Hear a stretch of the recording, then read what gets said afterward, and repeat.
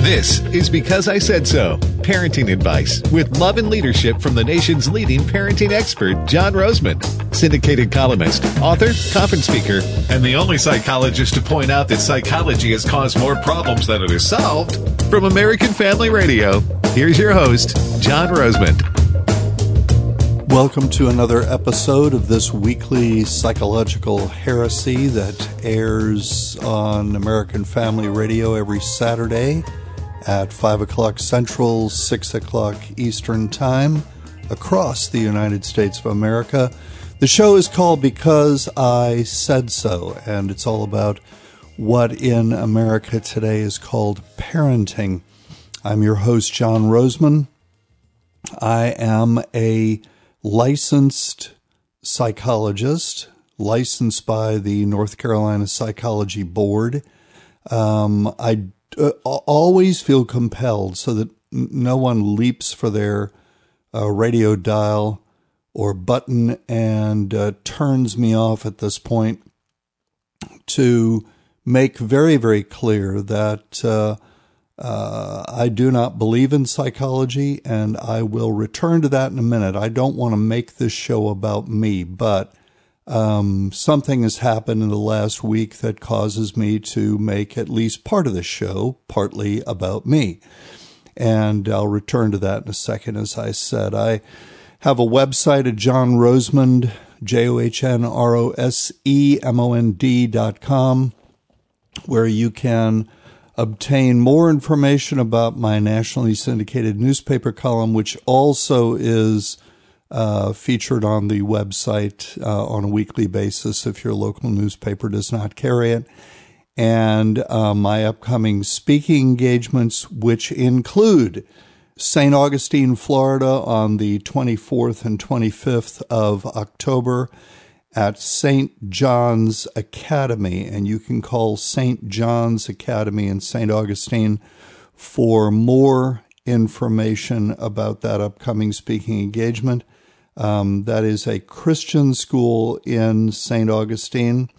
I follow up then in early November at Calvary Chapel, Old Bridge in Old Bridge, New Jersey, where I'll be speaking on the evening of Saturday, November the 5th, and then pretty much all day. I'll be doing the sermons in the morning and a 3-hour seminar in the afternoon on Sunday.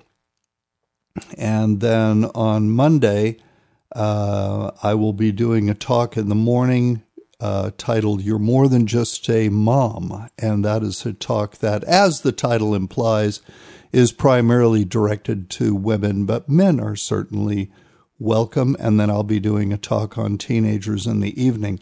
The seminar on Sunday afternoon is a general seminar that lays down a lot of principles, and in which I talk a lot primarily about the issue of discipline.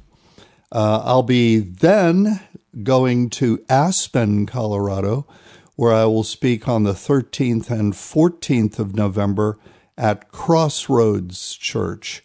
And if you're in the Aspen, Colorado area and want to find out more about that, or you live in the Old Bridge, New Jersey area, and you want to find out more about that engagement, you can call either Calvary Chapel, Old Bridge for New Jersey, or Crossroads Church in Aspen, Colorado. So I received a very interesting email this week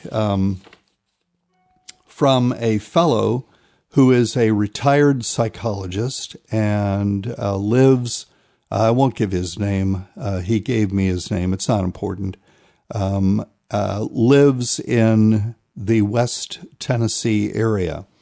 And he took great umbrage at the fact that I have the audacity, apparently, to criticize our profession. He writes, having just retired from a 38-year psychology practice, I heard you for the first time on American Family Radio yesterday slandering our profession and giving misleading advice. He does not specify what said misleading advice is or was. I am to gather that just my advice that Christians should be extremely wary about getting involved with psychologists, even people who call themselves Christian psychologists, is to him misleading. So he continues, where did you receive your doctorate? Well, I don't have a doctorate. In North Carolina, one does not need a doctorate in order to be fully licensed. I am fully licensed by the North Carolina Psychology Board. I have a master's degree in psychology, and I have 44 years of experience in practice. So I don't need a doctorate, folks. A doctorate, all you do is a lot of research, and you write a long, involved, convoluted thing called a dissertation, and then you get your PhD. And the fact that you have a doctorate does not speak to the quality of care that you give to people when people come to you for advice at all. And I'll give you more on that in a moment. But apparently this fellow feels like if you don't have a doctorate, that you're not qualified to dispense any kind of advice, which is, by the way, the prevailing opinion in the psychological profession. The people with PhDs would like to make this a monopoly. How does one, he goes on, become a, quote, expert, end quote, as you claim to be? Well, that is exactly what I claim to be. I claim to be a, quote, expert, end quote.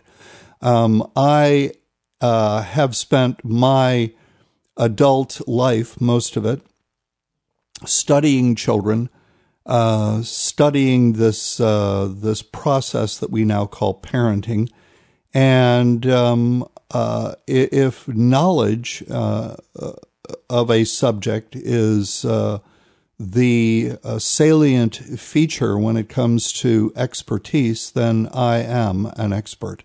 But I put the word in quotes as well, because in the final analysis, I do not believe that people with capital letters after their names give better advice than your grandmother did 50 years ago.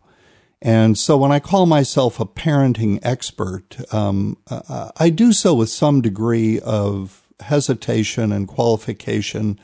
But I do know a lot about children, and I do know a lot about issues that affect children. And I know a lot about the raising of children. And I know a lot about Scripture. And I know enough to know that God's directions concerning the rearing of children are in 180-degree opposition to the instructions that my profession, people in my profession, have been giving to American parents over the last 50 years, since American parents began listening to psychologists and other mental health professionals tell them how to raise kids. And it is worth pointing out at this point, primarily for the benefit of my accuser here, perhaps, that over the last 50 years, since American parents began listening to psychologists and other mental health professionals tell them how they should go about the raising of children, what is important and what is not important, and so on and so forth, the mental health of the American child has deteriorated considerably.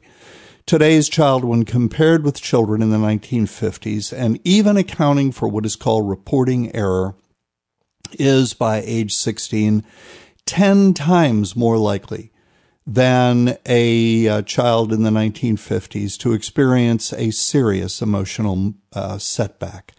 I have, for example, yet to meet anyone in my generation, and I've been around a long time. I've been around 68 years. I do not remember this as a high school student, and I have yet to meet anyone of my generation who went to high school in the, late 50s, 1960s, who remembers a classmate committing suicide.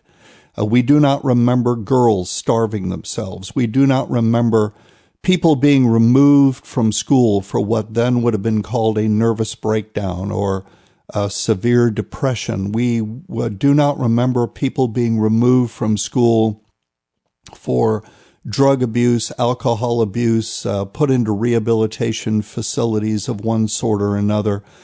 We do not remember anyone doing the equivalent of this narcissistic, self-dramatic, and make no mistake about it, that's what it is. It is narcissistic, it is self-dramatic thing called cutting. No one that I went to high school with, and I went to a high school in suburban Chicago, there were 5,000 kids. There was nobody doing anything like that. There was nobody harming themselves. There was nobody, taking baseball bats and beating themselves in the head with it, for example. I mean, this is new stuff. And I hold my profession, psychology, completely 100% responsible for the problems that responsible parents are having in the raising of children in America today. And I qualify that, the problems responsible parents are having. Today in America, responsible people are having more problems in the raising of children than our great-grandparents could have possibly imagined parents ever having.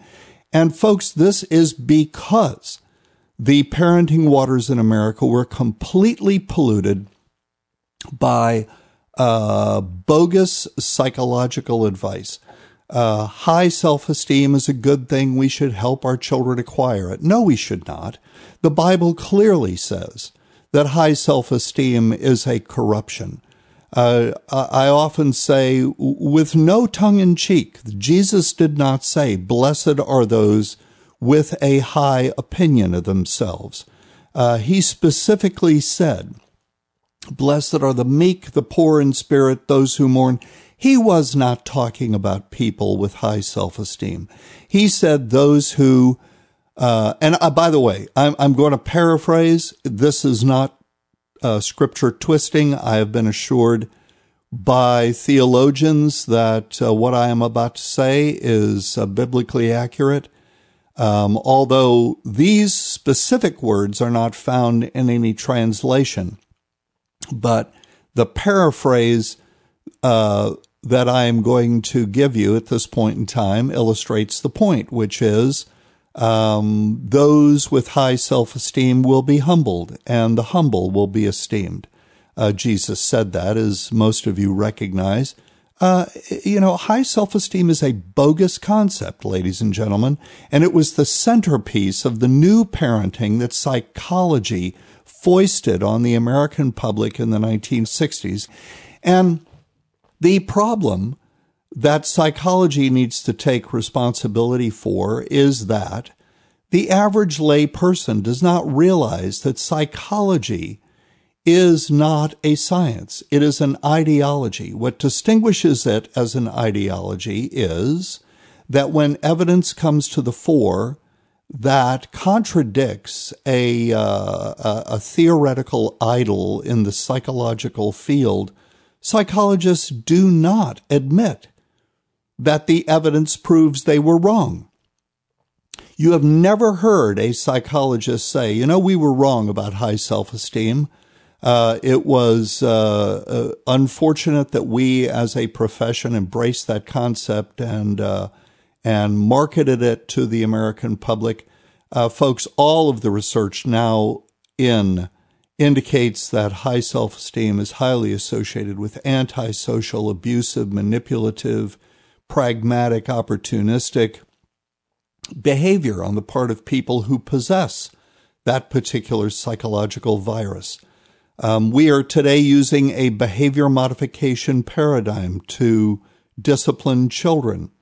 We are trying to discipline children, in other words, by manipulating reward and punishment. And the fact of the matter is that behavior modification does not work with human beings. No one has ever proven that it does. B.F. Skinner didn't prove that it did. But because psychology is an ideology, you just have to make a name for yourself in psychology in order for people to believe that you know what you're talking about.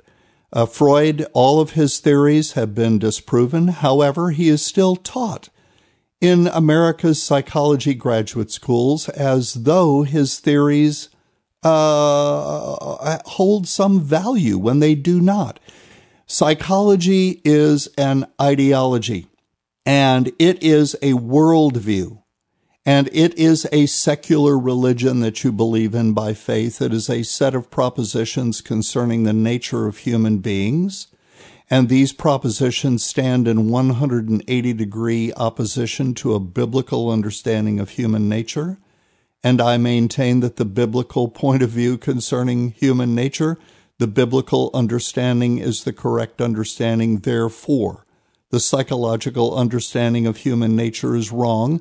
And if psychology does not understand human nature correctly, then it cannot help people who are having spiritual, emotional, or mental issues, as we call them today, issues.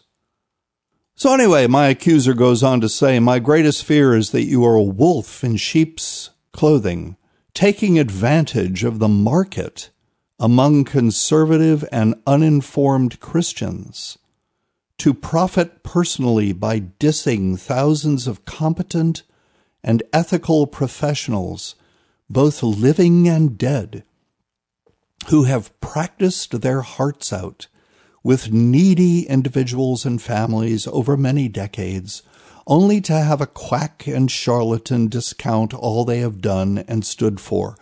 I mean, excuse me, but what drama! That is just dripping with drama. And, you know, I'm sorry, but a market, I'm taking advantage of a market among conservative and uninformed Christians. I don't think I'm exploiting people. I'm telling people what is the truth. Here are some truths. There is no compelling body of evidence that would indicate that any form of therapy works reliably in any given population concerning any given problem. And I challenge my accuser to prove me wrong. There are plenty of studies that indicate that therapy it doesn't work at any reliable level whatsoever. You're spending a lot of money and you're rolling the dice when you go see a psychologist. That statistic is borne out by the fact that studies consistently find that people who have consumed psychological advice from licensed psychologists, like my accuser, like myself, 6 months after they have terminated or therapy has been terminated, 1/3 report that the therapy was helpful, 1/3 report that it was distinctly unhelpful, and about 1/3 report that the therapy had a fairly neutral effect on their lives. So 1/3 of people who see psychologists get better, 1/3 of people get worse, and 1/3 of people stay the same. Folks, the average there is stay the same. Therefore, good research done by people who have no axe to grind have found that therapy doesn't work at any reliable level. If you want to go see a psychologist about a problem, fine and dandy. But here's another research-based finding, and that is that there is no compelling body of research that would indicate that a person with a PhD gives better advice than a person with a high school education. Now, how do we determine whether the advice is good or not? The same way we determine whether a hamburger is good or not. You ask the person who has eaten the hamburger, is the hamburger good? And I don't care whether the chef disagrees or not. If a preponderance of people say the hamburger is not good, then it doesn't matter what the chef says. And in this case, what we have are lots and lots of people who after controlled studies are done, say that, without knowing the educational level of their therapists, say that, get this, advice given by people with high school educations is just as good as advice given by PhDs. And folks, as it was with the hamburger, it doesn't matter what the PhDs think about that.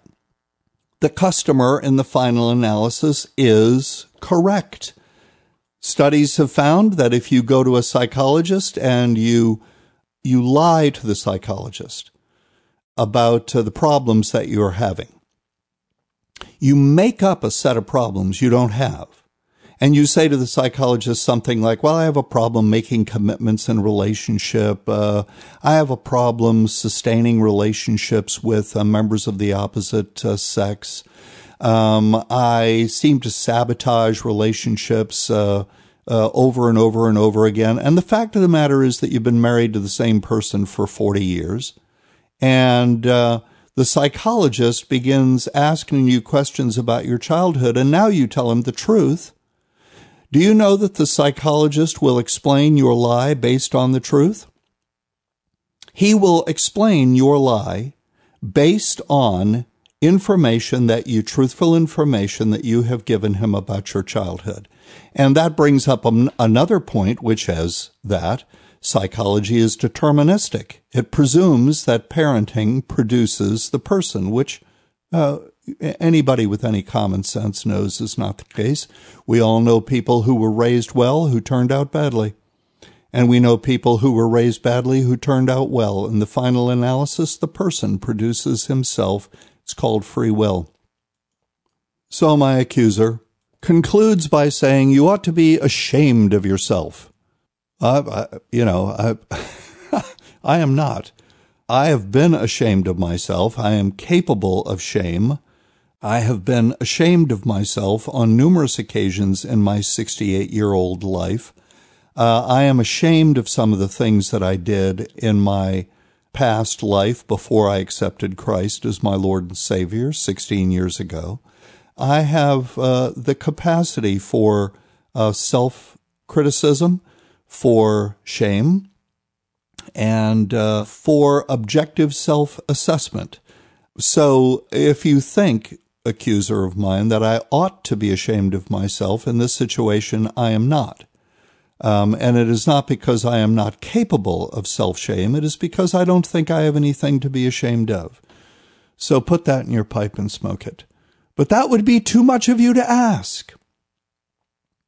That would be too much to ask, my accuser says, of one with such an exalted opinion of himself. No, I don't. I am a rank sinner.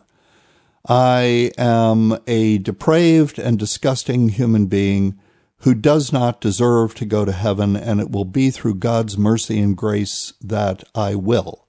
My accuser ends, may God have mercy on your soul. Thank you. I think he does. In fact, that thought that God does have mercy on me forms the basis of my theology. He has mercy on me because I recognize his Son, Jesus Christ, as my Lord and Savior. I'm going to end this with a biblical passage, Colossians chapter 2, verse 8. After I accepted Christ as my Lord and Savior, I was reading Scripture and I came across this. See to it that this is the New International Version.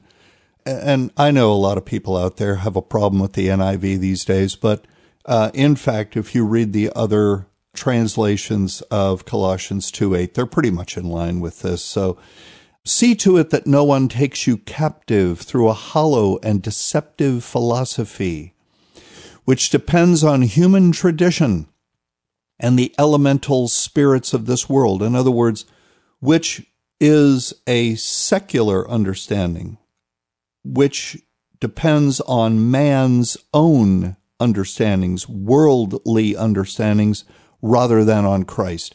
See to it, so I'll paraphrase, do not be taken captive through a hollow and deceptive philosophy that depends on man's own understandings, secular understandings, and not on Christ.